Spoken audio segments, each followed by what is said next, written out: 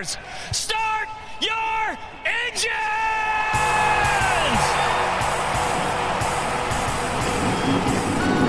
Welcome to the one place everybody wants to be.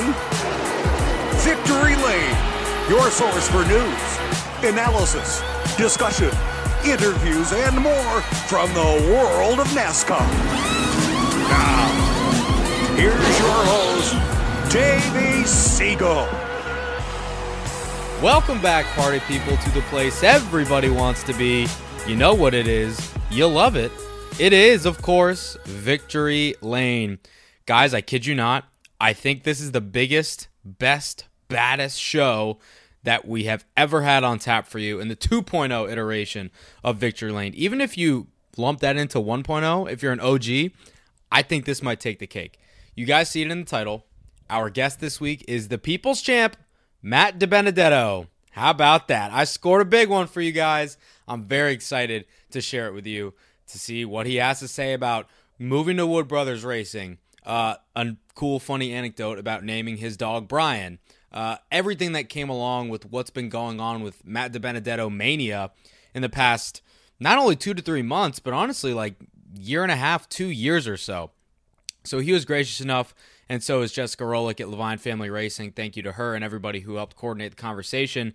They gave me some time at Las Vegas Motor Speedway this past weekend, which we will also chat about as Martin Truex Jr. wins the playoff opener. Tyler Reddick wins the Xfinity race. He wins the regular season championship. He is now going to set his sights on winning the Xfinity title. Austin Hill wins the last race in the round of 8. ThorSport has a lot of trouble on Friday night in the truck race, and we will, of course, hit on all the odds and ends, previewing Richmond this weekend, as well as full throttle weekend at New Hampshire Motor Speedway. So as we get episodes started on Victory Lane 2.0, the past couple weeks at least, reggaeton! By the way, full disclosure, I'm in a hotel room right now in Manchester, New Hampshire, or as they say, Manchester, New Hampshire, and I'm probably pissing off my the people that are next to me right now in the hotel room. Also, as an aside, I just got to tell you guys a story about my day and what has happened to me internet-wise so far. So I took off this morning. Flight was cool. Got Wi-Fi on the flight. That's nice, right? I know. Didn't even pay for it. So then I tried to find a parking spot in Boston because I was going to explore downtown Boston, which I did. I got it through Spot Hero, which I've never used before. So I was about to scan this barcode at this parking garage. Didn't work. There's people lining up behind me, mean Boston drivers. They're freaking out. I push the help button. They're like, just take a ticket. We'll reimburse you afterwards, whatever. So I'm like, okay, fine. I'm around in Boston all day. Very fun. A lot of good eating. Thank you to my friend John Pearlstein for all the recommendations. So I get a lot of good eats. And then I come back. I go to the sketchy parking office, and nobody's there. So then finally somebody comes back, and I ended up getting out of there. And then I drove an hour to Danbury, Massachusetts to get these cookies, which, by the way, have been my dinner. I've had like 3 cookies as I'm shirtless in my hotel room recording this podcast right now. If that was TMI, sorry, but you get what you get, and you don't get upset with me here on Victory Lane. So anyways, before I ate the cookies shirtless while recording the show, I've been trying to connect to this Wi-Fi at the Holiday Inn in Manchester by the airport for literally 3 hours. So I connected on my phone, lickety-split, no problem at all. And I've been trying to connect to my computer, and for some reason, God, it's pissing me off, it literally is not connecting. So I was planning on prepping for the show like I usually do for multiple hours every single week to make sure it's good stuff for you guys, which I hope you appreciate. And so I didn't do any of that. So I just tried to troubleshoot my computer for like 2.5 hours, went down to the front desk. Somebody that's also here for the NASCAR race that works with NASCAR was having the same issue on her computer. They couldn't fix it because, of course, their IT guy, the one time that they have the most guests at their hotel and all these Wi-Fi problems, he's not here.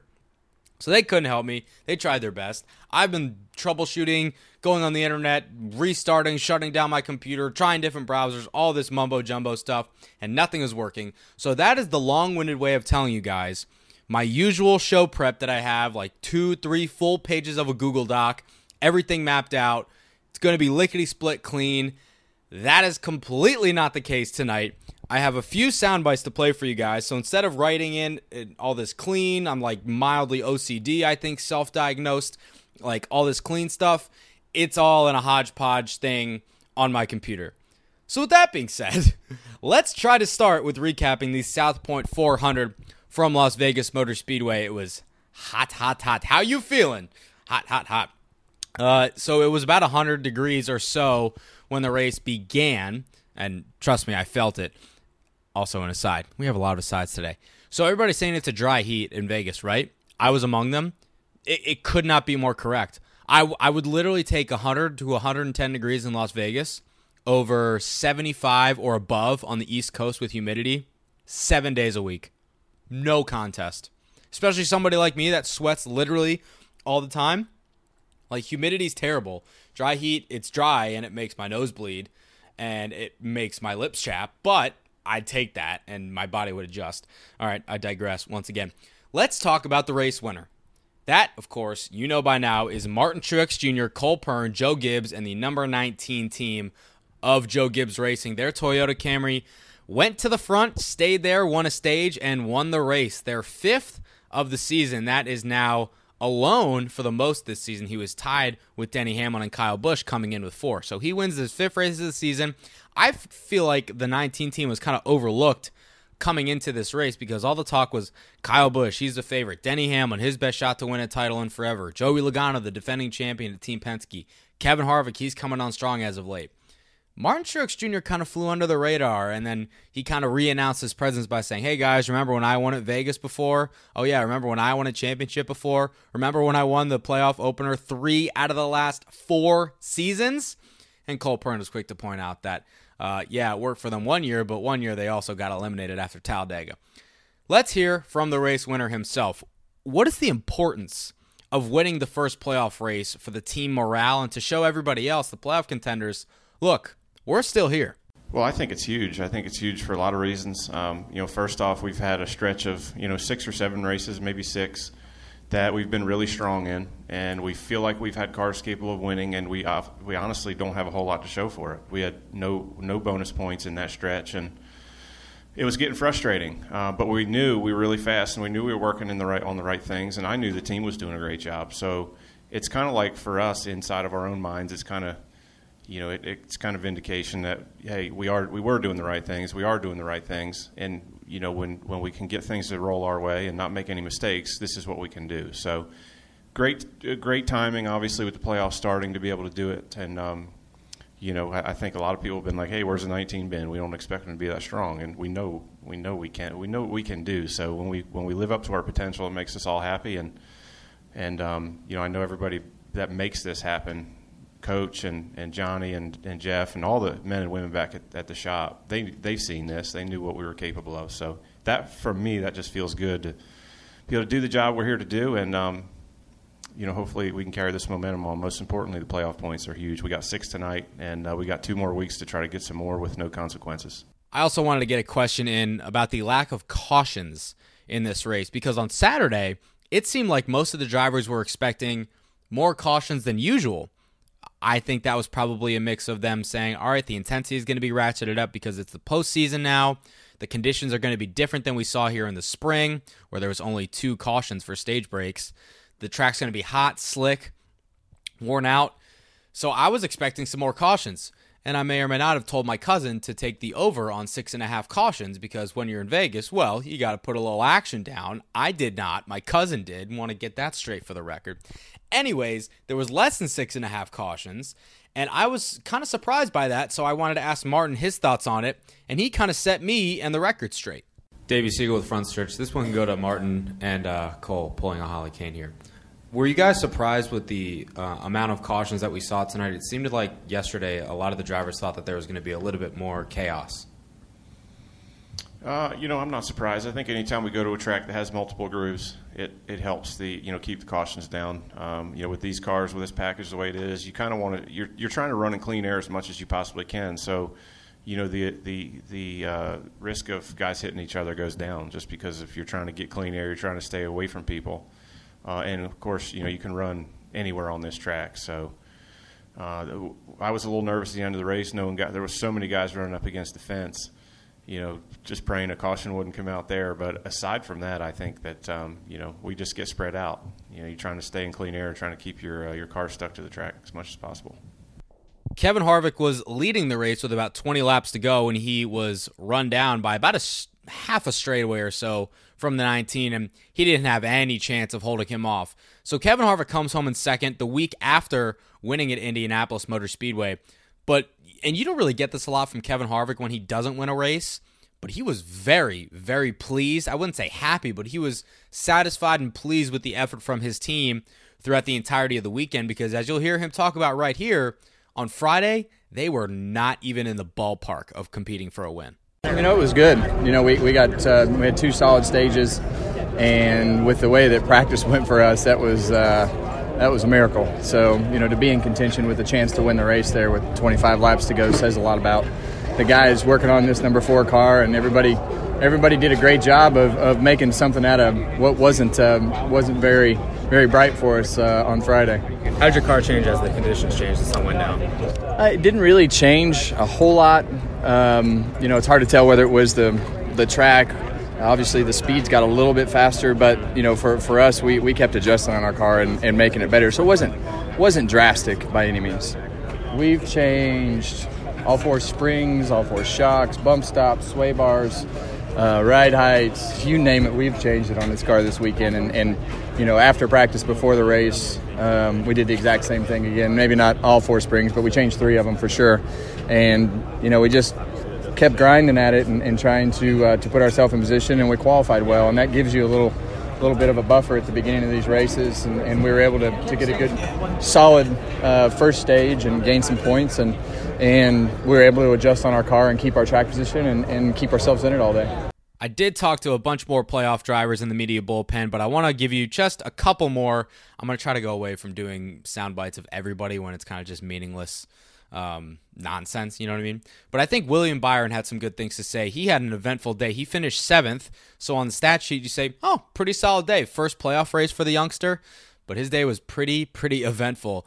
He had some contact with Daniel Suarez, I believe, which ended up cutting a tire, and he spun out conveniently right at the entrance to pit road. So he was able to get service on that and come back through the field and finish inside the top 10. So I wanted to get his thoughts on what his mindset was as a young driver, the youngest driver in this playoff field, his first race in his career in the postseason, as I mentioned, and having the guidance of Chad Knaus, a 7-time champion, on the pit box to kind of calm him down and say, look, William, long way to go. We got this under control.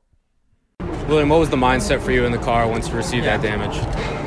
Man, we just had to recover. I don't really know what happened there. I was just on the wall down the back straightaway and got hit in the left rear, and then I was thought the tire was going to last and hold up, and it cleared the fender for a while, and then obviously had a cut already in it. So that was a big bummer. We were really fortunate that the caution came out when we spun.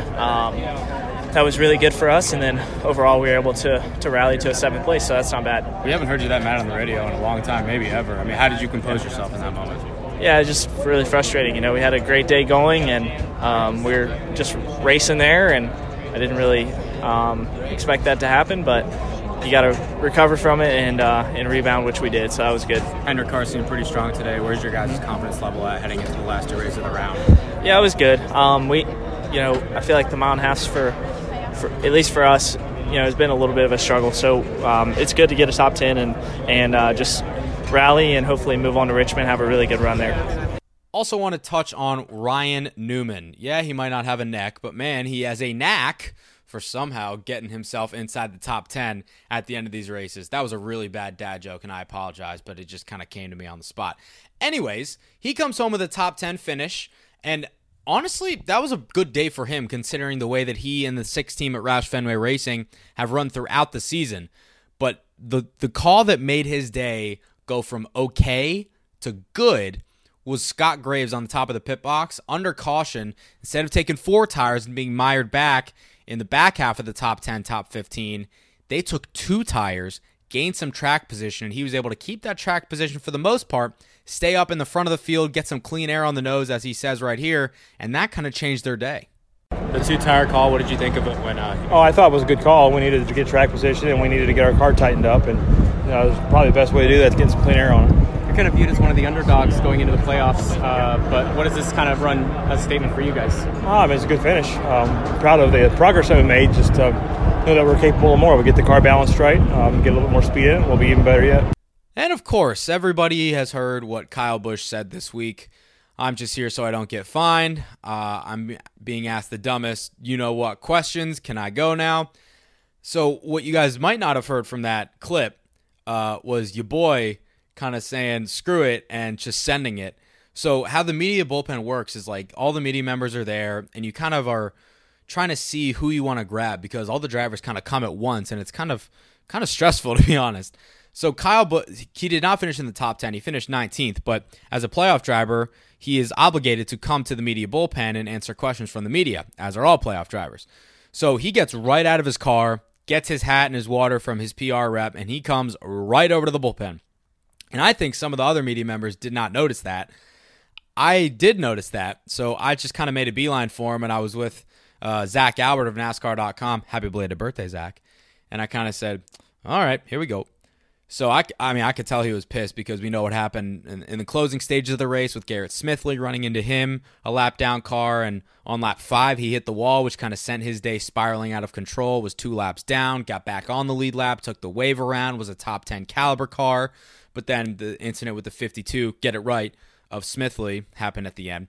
So basically, you don't hear the start of this in all the other media clips, but here it is for you right here. I asked the first question. I may or may not have somewhat been, wetting my pants because I'm not going to lie, like it was pretty intimidating. So you guys have heard most of it by now, but if you haven't, here is Kyle Busch's, not tirade, he just was very short, not as sweet, and pretty curt to the media members. Up and down day for you, Kyle. If you could just walk us through it, please. No. I'm just here so I don't get fined. What happened there with the 53 there late? 52, get it right. Don't know. How did that impact your car? Killed it. What did you think? Were you happy that you were able to come back after the early damage Nope. to your car? What happened there at the beginning of the race? I'm just here so I don't get fined. Careful. How about the heat? What effect did it Felt great. No fine out there the whole time? Any thoughts that you're going to a place where you won last year in Richmond? Nope, can't pass there. You feel okay about your chances overall? Don't care. Does it help any at all that you got the bonus points coming in here, coming out of this race? Just here so I don't get fined. Do you feel like if you had been able to get the top 10, you could... I'm answering the dumbest questions over and over. Am I good? We're waiting for NBC. We've got NBC coming for you. Yep. Hope you enjoyed me taking you behind the scenes there and that bleep. It's not easy bleeping audio out all the time, Kyle, so please clean it up for the kids. Let's run through the rest of the top 10. Behind Truex and Harvick was Brad Keselowski, and his team did a really good job because they were handling so bad. They had the hood up on the 2 on pit road, and they were adjusting stuff underneath the hood, and clearly paid off. They came home with a 3rd place run. Chase Elliott in 4th place. He led a handful of laps. Ryan Blaney, 5th place. Alex Bowman and William Byron, 6th and 7th, respectively. Kyle Larson, 8th place. Joey Logano came home in 9th. He won Stage 1 and won this race here in the spring. He came home 9th. Ryan Newman, 10th. And then the other playoff contenders, he had Eric Almirola in 13th. Denny Hamlin, who kind of fell off at the end of the day, he finished in 15th place. As I mentioned, Kyle Busch, 19th, as I'm scrolling down on my phone here because I don't have it on my computer. Clint Bowyer came home 25th. He earned the pole. This is the first time that he was starting P1 in 12 years. Let that sink in. 12 freaking years. And apparently, Stewart-Haas racing cars were trimmed out, as Dale Earnhardt Jr. explained to me this week on the Dale Jr. download, because I didn't know what that meant. But it basically means they have straight line speed, but they did not have corner speed, and they did not have enough downforce. At least the 14 did not. So he came home 25th. He was not happy. And then a couple playoff cars had trouble. Eric Jones finished 36th, multiple laps down. He was stuck in 2nd gear on one of the restarts, had to go behind the wall for repairs. He's not in good position playoff-wise right now. And Kurt Busch finished DFL. He hit the wall after having a tire rub with somebody and was sent straight into the wall. Nothing really he could do at that point. He was coming to pit road, but it was just one lap, a couple corners too late. So that kind of wrapped things up for the South Point 400. Overall, the race was not too bad. I wouldn't say that it was the best one of the year, but it definitely was not on the worst ones either. The restarts, I know you guys are watching them on TV, and if you've been to a race this season, you've seen them. But I think Vegas is kind of an exception because that's one of the only tracks where you can run multiple lanes, especially with this package, and allegedly there is somewhat of a tire fall off. I'm telling you guys, those restarts are insane. I'm watching them from the press box, and I'm thinking, oh, they can't go 5 wide. They're 5 wide! Like, it's insane. So I really enjoyed watching those restarts for sure. And then, of course, everything strings out and gets single file. But overall, pretty good South Point 400, if I do say so myself. And I'm that guy that goes to Vegas for 5 days, did not gamble once, did not go to the Strip to hang out or party once, did not drink. I've not been drinking, I promise. Did not drink a sip of alcohol, but I did lose my wallet. Yeah, lost it in the media center, but my boy Darian Gillian, Black Flags Matter, he called security because he works at the track, and they held it for me, so LVMS, thank you guys for that. That wraps up the Cup Series race this weekend. Now let's briefly talk about the Xfinity and the Truck Series races this past weekend at Las Vegas as well. Tyler Reddick wins the Xfinity race on fuel mileage. He went 71 laps, crazy amount of time to go on one tank of fuel, I believe over 110 miles. He wins for the 5th time this year. That's the second most behind Christopher Bell, who dominated the race. We'll get there. So Reddick gets 5 additional playoff points with the win, and he wins the regular season championship. He clinched that earlier on in the race. So that's an additional 15 playoff points. So in total, he has 44 playoff points going into the Xfinity Series' 7-race postseason beginning this weekend at Richmond. I actually did a complete, comprehensive preview of said playoff run for NASCAR.com. It is live on the website now, so please be sure to check that out. I worked pretty hard on that. Let's hear from Mr. Tyler Reddick on saving that fuel at the end of the race. Oh, just our guys, Randall did a great job letting me know early on what we needed to do, and we're able to run the shortest distance around the racetrack and save some fuel. And it's really cool to win it's really cool to win races this way because I feel like we've given a few races up that should have been ours. So you always look back and think that way, but it's kind of nice to kind of sneak in and take advantage of a certain situation and make the smarter choice. And we didn't have anything to lose where we were, so we were able to come down and just mix it up, and it played into our hand. If we would have had a caution with 10 to go, it probably would have been interesting, but it worked in our favor, so I'll take it. We'll all take it, and it was a good way to cap the night of capturing the regular season championship and get 5 more playoff points. So Tyler Reddick was the one who was leading at the end of the race, but leading most of the race, that was Christopher Bell. And as you'll hear him talk about here, this is not the first time that this has happened to him this year, where he dominates the race, clearly, as day, has the fastest and the best car of the evening, but does not come home victorious in victory lane. And Christopher Bell's somewhat of a mild-mannered guy, right? I had never seen him this mad, and I think Claire B. Lang says it in this audio clip too. I'd never seen him this mad.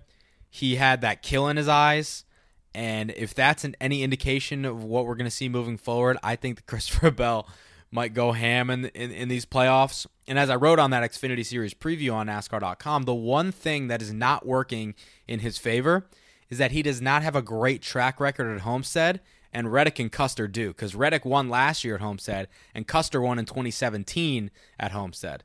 So, I mean, look, the big three in the Xfinity Series, they're going to get to Homestead. It's just a matter of who's going to be joining them, in my opinion, unless something catastrophic happens for multiple weeks in a row to one of those big three contenders. Anyways, I'm burying the lead. Here's Christopher Bell after dominating, leading over 215, I believe, laps at Las Vegas, but coming home one spot short.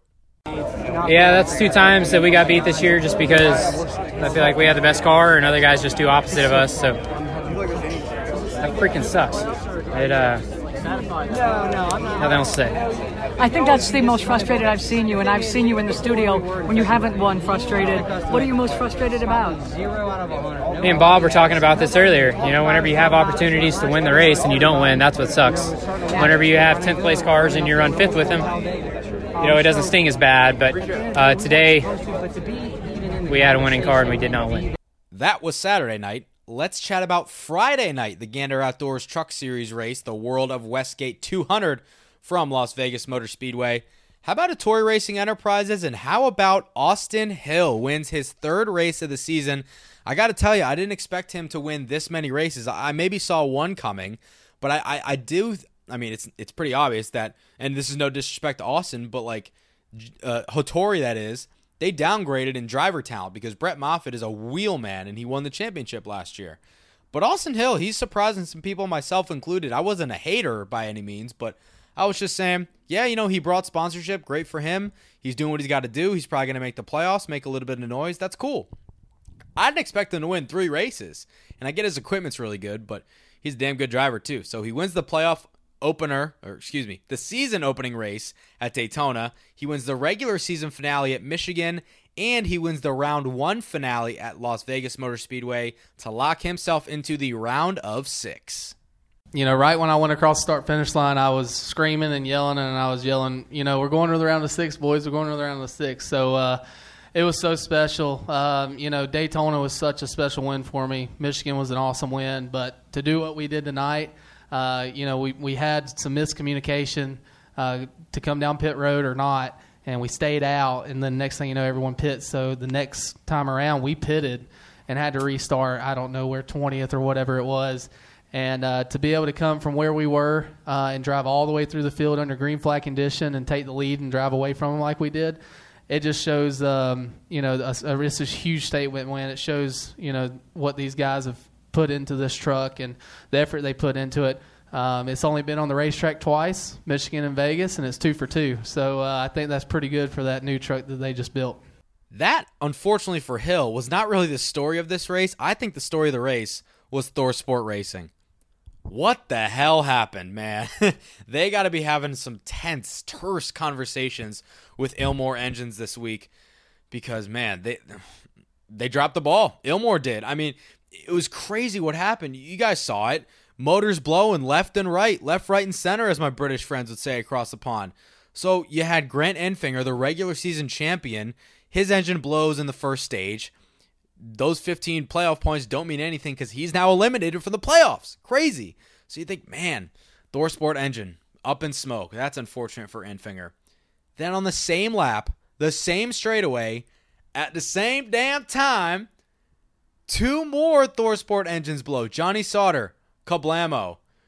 And who was the other one? I'm blanking because I don't have my notes in front of me. It wasn't Enfinger. It was Sauter. Oh, Crafton, obviously. So you had Sauter and Crafton, kablamo. Their engines blow too. Like, what's going on? So they don't finish the race.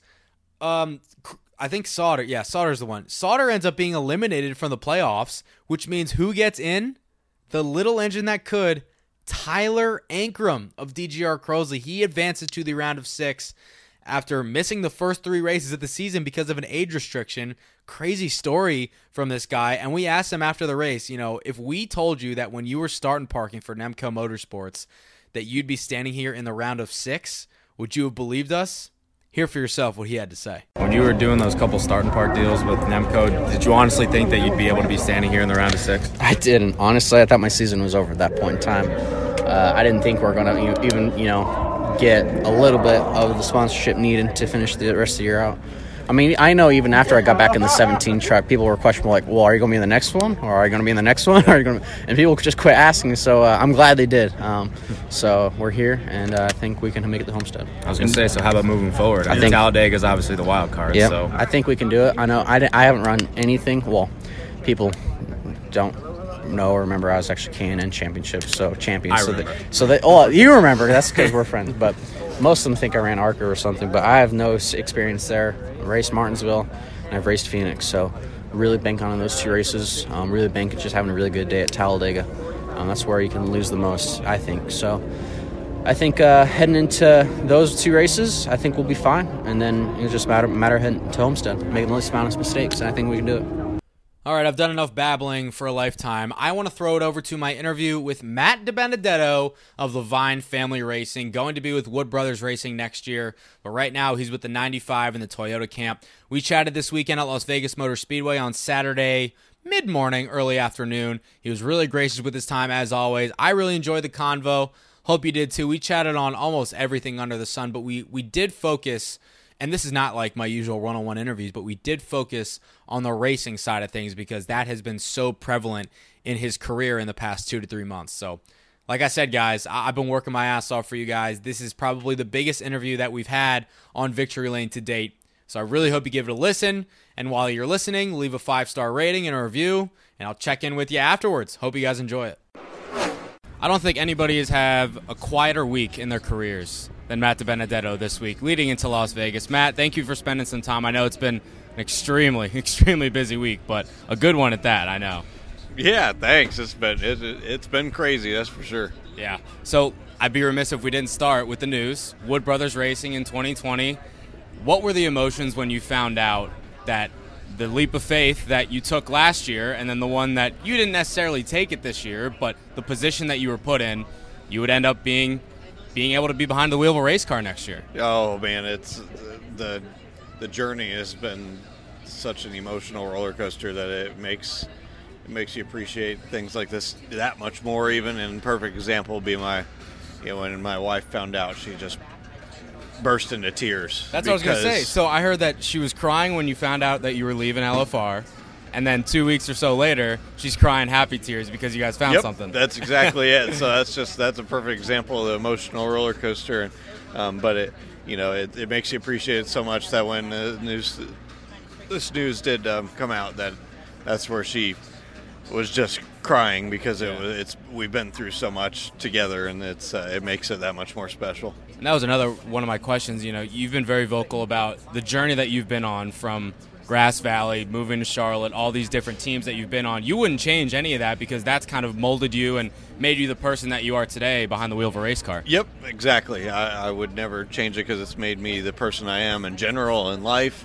It's made me appreciate it more, and it's made me a better driver because of how tough the journey's been. So I can never appreciate it as much without the path I've had to go about. It's a lot of peaks and valleys in that road to Cup Series superstardom, they can say, right? Oh, yeah, a ton. I always say one day I need to write a book when this journey's all over. New York Times bestseller, 2035. Yeah, that's it. So I always say that one day it'd be cool to write a book on this journey because, I feel like I'm still just getting started, and it's just been so crazy. I don't even know if people would believe the story unless I literally put it out there like that one day. Yeah, it's literally a Hollywood type story. So This latest chapter in your story, joining the Wood Brothers, how fast was the timeline, like from you at Bristol getting the news that you wouldn't be returning to the 95 to then knowing that you had a seat secured for next year? How long did that take? Yeah, I found out about not being able to return to LFR about 4 days before Bristol, and then I got a phone call I think about 2 or 3 days after Bristol. Wow. From the Wood Brothers team, inquiring about having me come in to chat with them. Mm-hmm. So it all came about very quickly. Did you anticipate it happening that quickly? No, not at all. Most of my career has been the total opposite. Exactly. Of having to wait painfully long. So this is very opposite of how a lot of things have went in the past. But it's good to have those people in your corner, and none other more important in this situation than the guy who's driving the 21 right now, Paul Menard, because as we know, he's the one that told the Wood Brothers, hey, you got to put Matt in this car. I know it meant a lot to you to have him in your corner and vouching for you. Oh, huge! Yeah, I've been saying I can't even figure out how to express thanking Paul properly because he's impacting my entire life and everything I've worked for since I was a kid. Me and my wife, my family. He's impacting all of us in a way that's you can't even possibly thank anyone enough for. So that and giving me the opportunity to drive for the most legendary team in NASCAR, and that's not even an understatement either. Yeah, it's so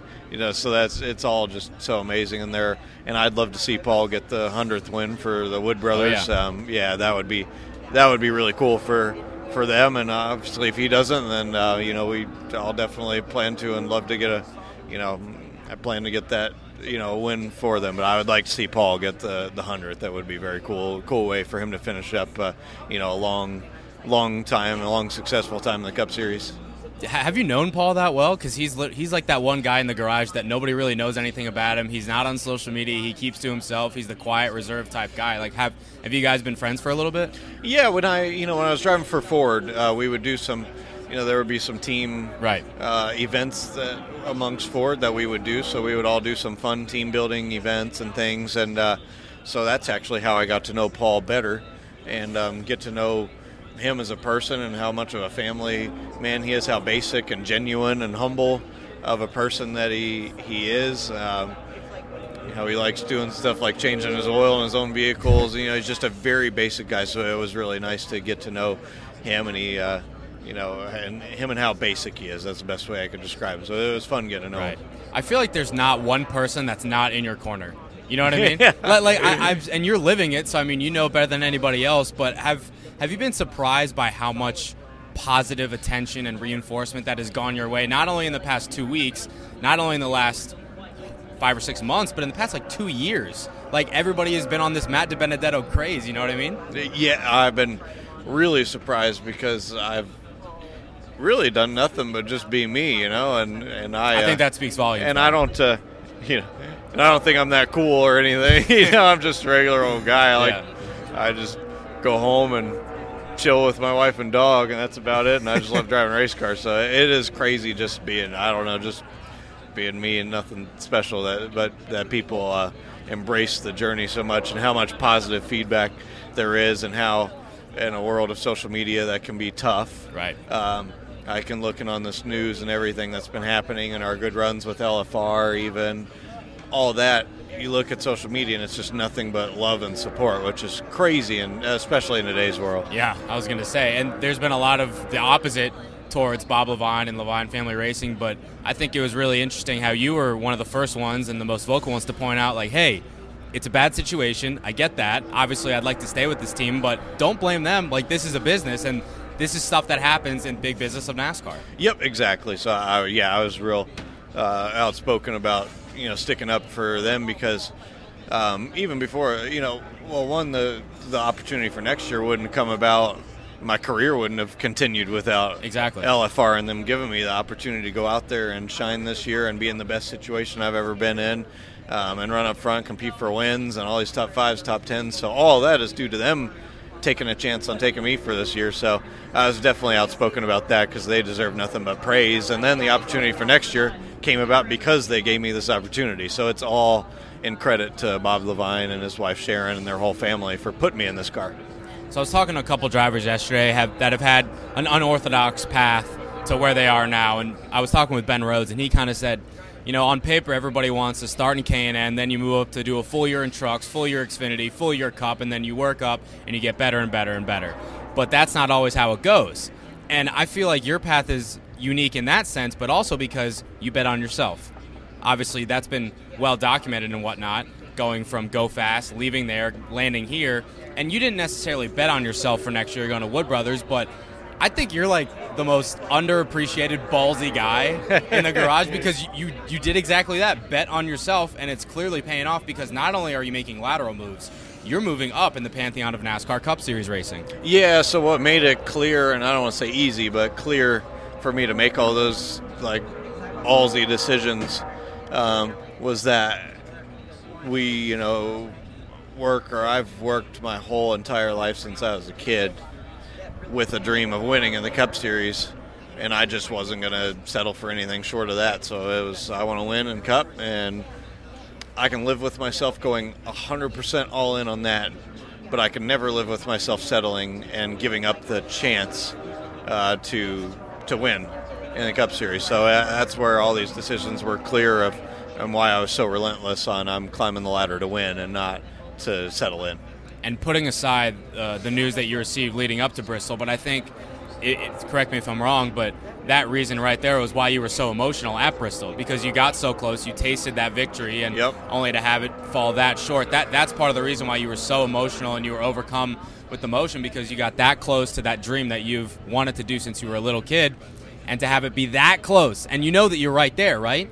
But to have it that close, that's part of why you were so emotional. Yeah, that's exactly it. That's everything that's all my life's work. Yeah. Laid out right there in front of me, and to come that close, that's why it just broke me down. And I know it'll happen. I'm definitely going to win. But you want it so bad, and you want it now, and I wanted it for not only me, but I wanted it for our team. I wanted to get LFR their first win. I wanted to get a win for Wheels coming over here on this team. There were so many reasons, and my entire life's work right there in front of me. That's why it just really made it hard for me to get words out, because I wanted it so bad. And you were on NBC's Motor Mouths this week, and Rutledge Wood said it pretty well. He said, I don't think I've ever seen somebody, the first thing that they say coming out of their car is, I am so sorry, to the other driver. And that's what Denny did, and you guys shared an unbelievably cool moment in Victory Lane. I think that was like the moment of the season for me. What did it mean to you to have his respect and admiration to you, somebody that you raced hard for the win? Denny Hamlin's a really good guy in the Cup Series. Yeah, that just shows what kind of a person Denny really is.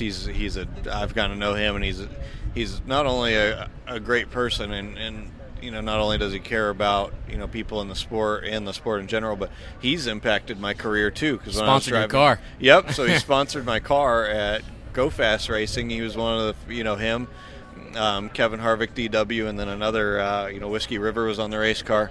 So there was so all those guys, and Denny sponsored my race car, and he started that trend. And then it blew up into a big story, and then it got us a 6-race primary sponsor at a small team, which was huge for us. So he actually impacted my entire career, and it's just amazing what kind of what kind of a person that shows that he is. That he took his own money and sponsored my race car, a competitor. It was very, very cool. So he's a good guy, impacted my career, and was amazing to get that kind of respect from him and have that moment of Victory Lane, and have him racing against me, but he was also pulling for me at the same time, and for us as a team. Only in NASCAR, right? And it's those little small acts of kindness that go so far that you might not know are going to be a big deal in the short term. Yep. Yeah, exactly. Unbelievable. That's a cool moment you never forget for the rest of your life. That's just like you said, an act of kindness. One more question about the Wood brothers before we move on to LFR and some more fun questions. So when you were at Go Fast and BK, and even now at LFR, I mean, the expectation went up when you went from team to team to team. But next year, I mean, like the Wood, this is a legit team. Like, they have a Penske Alliance. This is a playoff caliber team, a team that can win races week in and week out. Like, this is the real deal. So I know that you're aware of that, obviously, but this is probably the best opportunity that you've had to this point in your Cup career, and it's coming when you're not even at the peak of your career, I guess you could say, statistically, age-wise. So it must be extremely exciting for you, the prospect of that, while also still focusing on the here and the now. Yep, yeah. So the focus now is finishing out the rest of this year and still trying to sneak off that win for LFR, which is a growing team, to kind of hit on what you're saying. And we have our strengths and weaknesses as a team. The short tracks and road courses are our strengths. We're very open about that. But yeah, next year, that's the organization is so established and so incredible, and they have a lot of great people and fast race cars, that alliance with Penske, all that. Yep. So the goal and expectation for me would be go win. That's simple. Yeah, it's simple as that. And I talked about it before we started recording. You got a new sponsor on the car this weekend on Barstool Sports. I see your crew guys are wearing the shirts all over the place. El Prez is here. It's pretty cool to have them, a new sponsor, activating with the team and with you guys. How did that partnership kind of come about in the first place? Yeah, so at Bristol, I've been a fan of Dave Portnoy, Barstool, all that for quite some time. I send their Instagram videos to friends for the last 2 years. Join the club. Every day. Literally, I just sent one in the hauler 5 minutes ago of a girl going down a water slide, and it was interesting. But, so anyways, after Bristol, I saw him standing by, and I was, obviously bummed, but then I saw him, and it perked me up. I was like, oh, man, that's Dave Portnoy, heck yeah. And I knew he was wanting to interview me, so I jump over there, and it perked me up just because I'm a big fan, really. And then did that, and right there on camera in front of everybody, he's like, hey, man, I want to sponsor you. This is a cool story. This is really crazy. This is amazing. The fan support you got, all that. We want to sponsor you. I was like, cool. Yeah, sounds good. And then that was it. Then he reached out to me on social media. Sponsorship's that easy, right? Yeah, he reached out to me on social media, and then we exchanged phone numbers, talked to him on the phone, and that was it. Done. And he sponsored. connected him with the team, and then he sponsored the team. The car looks really damn good, too. Yeah, it looks amazing, and we've got another scheme for Talladega that people are really going to love, too. Very cool. It's pizza inspired. We like one that. One bite, everybody knows the rules. Everybody knows the rules. Yeah. We're looking forward to that. Let's talk about a couple fun things. The last time we chatted was, I think, maybe a little over a year ago. At that point, you were in the craze of scaring your wife like all the time on social media. Is that still happening? I've been slacking a little bit. You got to get back on the grind. Yeah, I need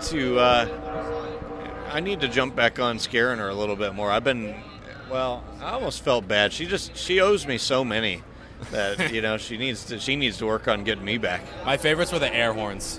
Those are just they're so cruel and evil, but so funny at the same time. Yeah, those were good. Yeah, and that thing was loud too. Yeah, it was. Also, your dog Brian. I know the story behind the name, but tell the listeners that might not be familiar. Why'd you name your dog Brian? Yeah, so Tay and I love the show Family Guy. Yep. And we rescued Brian, and he was a white-colored. He's a mutt, but he's got some Great Pyrenees mix, so that's why his color is white, and he's a male. And Tay was just talking about we were trying to figure out names, and she looked at him and was like, Brian. I was like, oh my God, done. Yep, definitely Brian. Not even a contest. Yep, and we love. And I think human names for dogs are funny anyways. Yeah, I think it's great. It's like you name your dog Matt or Steve. It's like, come here, Steve. It's Yep, like, what is that? Exactly. I love the human name, and it makes it, and people remember him. They remember his name because it's something different than like the typical names that end in a Y or EY or Bailey or or whatever it may be. Yeah. There's all these names that are so common for dog names. They're like, I want something way out there that's different. Did you tell Dave that your dog's name is Brian? I feel like he'd eat that up. Oh, yeah, I need to tell him. I'm not sure if he knows. I feel like he'd eat that up. Oh, yeah. He'd be like, I'm sponsoring a guy and his dog's name is Brian. Yep. Get a load of that. Yeah. That'd be funny. Last question for me, Matt. What do you guys think some realistic expectations are for the rest of this season with the 95? You have the most top fives that you've ever had so far this year in 3. And there's 10 races left. I know you obviously want to get into victory lane. The playoffs are here, and you guys aren't participating. But is a win realistic? Like, what are we thinking in terms of expectations for the rest of the year? Yeah, I think because we have a lot of the 750 horsepower tracks coming up or remaining on the schedule, then I say, like the Roval, Richmond, Dover, Martinsville. I might be missing somewhere, but Phoenix. Phoenix, yeah. All those places I'd mark off as, definitely realistic shots to win. And if you look at this year, we've had 2 races where we arguably controlled a large portion of the race and had the best shot to win of anybody. And that's no fluke. So that's why the remaining part of the season at those tracks that are our strength, the 550 spec racetracks at the mile and a half are not our strength. And we know that, and we're trying to improve at them and get better.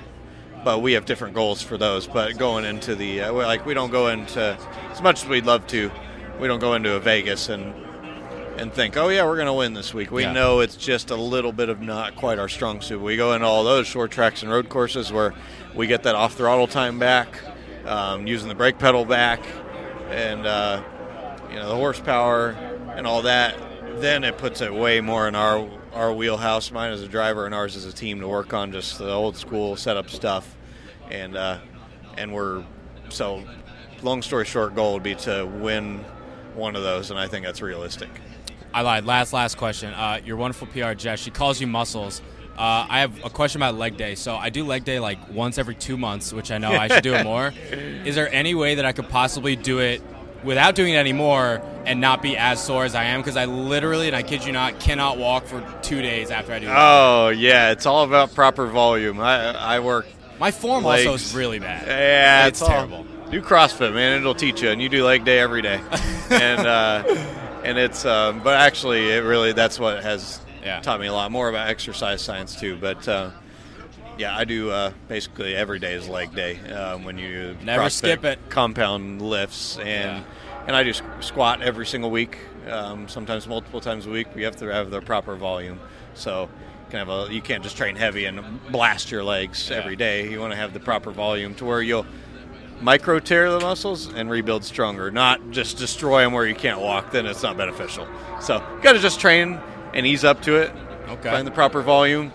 get better, then you won't be as horribly sore, and you'll be training to just break down and rebuild, break down, rebuild. Okay, Cup Series driver and personal trainer, Matt DiBenedetto. Yeah, I always say when I retire, I can definitely be a personal trainer. Oh, yeah. I've studied a lot of exercise science, and that's my passion on the side, so I do enjoy doing that. Well, Matt, your journey's been really cool to follow along with. I think I speak on behalf of everybody to say we're all really happy for you. It's awesome to watch your story, and looking forward to see how it pays out next year, but also good luck the rest of the year. Thank you.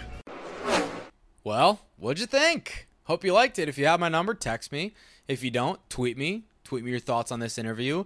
And if you want to do more than that and help me out, leave a rating and a review on iTunes. As I said, that helps us spread the word. Marty Smith always says it sounds trivial and like it doesn't matter. And in the grand scheme of things, no, it doesn't. But it does help me out and helps this podcast gain a little bit more visibility in that space. And I'm competing with a bunch of different better, frankly, NASCAR podcasts out there. And I listen to all of them because I want to kind of hone and perfect my craft. But one day maybe I can get to the big time and get some sponsorship and do all that fun stuff. So please do that. It only takes about 30 to 45 seconds, and it means a lot to me. So thank you guys for listening so much. Hope you enjoyed that interview. And as I tweeted this week, we got more coming, much, much more coming down the pipeline. Let's briefly preview Richmond this upcoming weekend, the Federated Auto Parts 400 for the Cup Series, and of course, the opening playoff race for the NASCAR Xfinity Series, as well as Full Throttle Weekend from New Hampshire Motor Speedway. I'm going to start with the latter first because that's why I'm right now in Manchester, New Hampshire. It's kind of on the top of my mind. So we have the Musket 250 for the NASCAR Wheel and Modified Tour. That is their Daytona 500. That's their Indy 500. This is by far the biggest race of the season for the mod guys. Looking forward to my guy Kyle Souza, seeing him. I know he's amped about that. We also have the Apple Barrel 125 for the NASCAR K&M Pro Series East. It is the penultimate race of the season. I think barring a miracle, Sam Mayer's got this championship in the bag.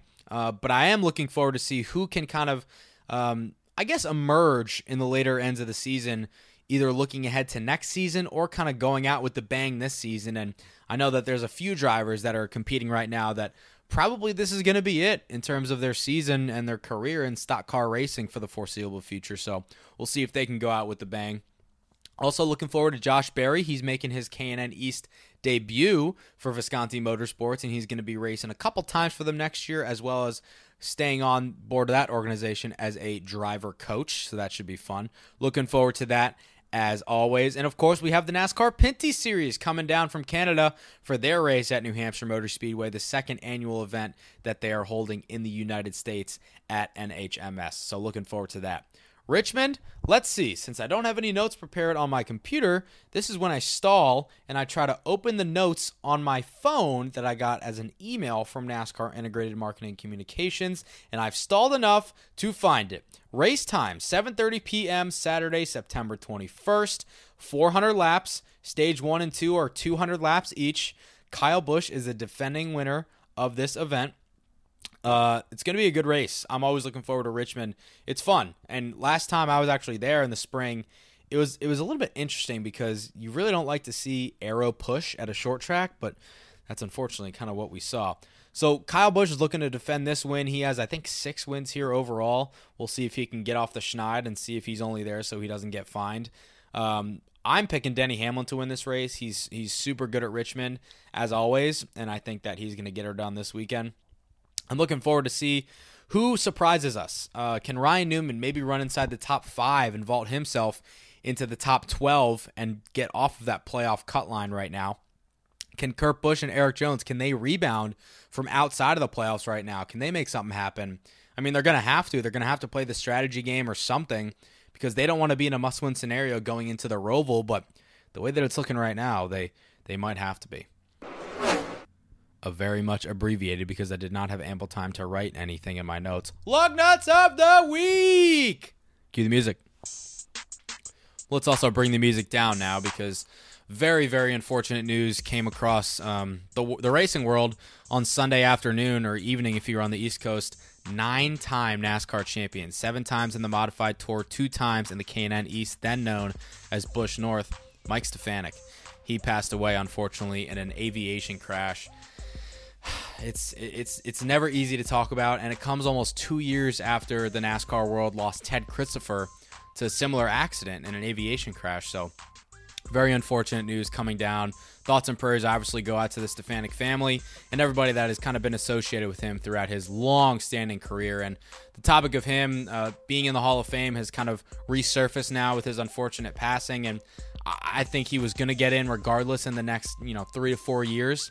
I think now with this unfortunate event, it's probably going to accelerate that timeline. So unfortunately, he's not going to be able to see that day when he gets into the Hall of Fame, but I'm sure he'll be taking a lap up there with Teddy Christopher, and all the other Hall of Famers that have since passed away are going to be congratulating him up there in the sky. So rest in peace to Mr. Mike Stefanik. Only a couple other pieces of news and notes for the week. Corey LaJoie is going to have Dry Dean as a sponsor for Dover, primary sponsor for Dover, that is. Austin Dillon, he is running a Jack Daniels paint scheme at the Roval next week. That thing looks bad freaking ass. Like that might be my favorite paint scheme of the year. That is so dope looking. Also, I'm watching Thursday Night Football right now, and Gardner Minshew is slinging it for Jacksonville. Anyways, you're here to hear about NASCAR, not football. Daniel Hemrick, unfortunately for him, his rookie season will be his last, at least for the foreseeable future, with Richard Childress Racing, as the team is exercising their option to let him go of his contract at the end of the year. We assume that that's going to be filled by Tyler Reddick, that seat is. A very unfortunate situation for Daniel. He's been nothing but gracious to me when I've talked to him in a couple times in my media time, so unfortunate news for him. But sports a business, man, and you got to keep on moving. And if you don't perform and you don't have results, well, stuff like this is unfortunately going to happen. I also want to close Victory Lane with a rant from Bubba Wallace this past weekend at Las Vegas. He was basically got on a tangent talking about older guys in the Cup Series complaining about being raced too hard. And I was kind of on the fence with like this whole ideology of older guys saying just wait a little bit and don't race too hard. Listening to Bubba rant about this, I think he has flipped me completely, and I'm completely on his side. What do you guys think? Dude, we're racing. Like, what are you mad about? And so, walking through the garage last week in Indy, he said something. He was like, I was just kind of frustrated, but no harm, no foul. And I was like, oh, yeah, it's just you old guys just hate being raced at any time on the racetrack. And so it's different. People hate being raced on restarts. They get pissed when you put them 3 or 4 wide, and they start to point the blame at you. But it's like, why are we in that position? You messed up.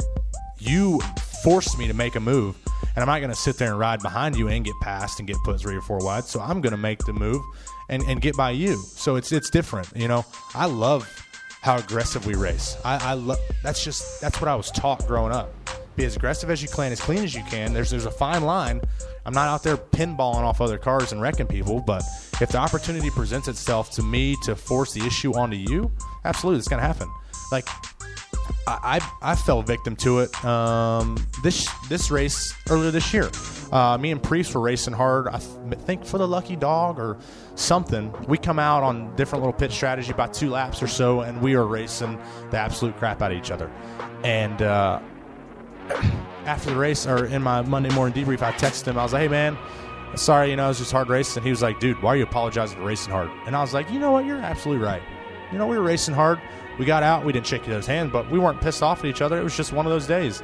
It's what we get to do. We get paid to race, not fall in line and not race the other guys as hard. I don't care if you were racing 20 years ago in this series and it wasn't like this. Well, it's a new day.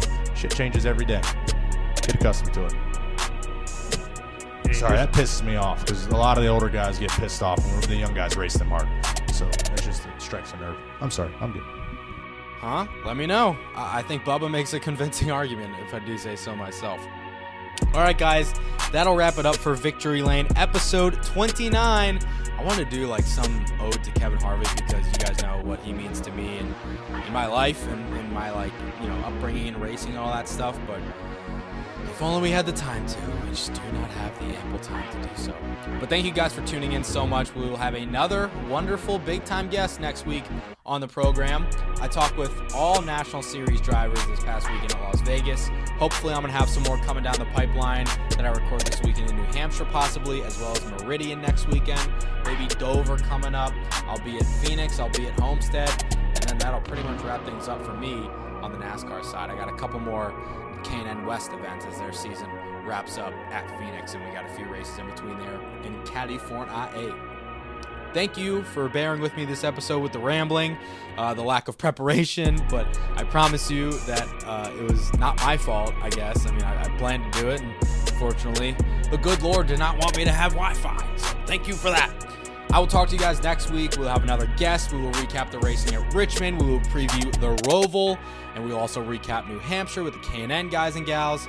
It's going to be fun as always, and I look forward to talking to you next week right here on Victory Lane.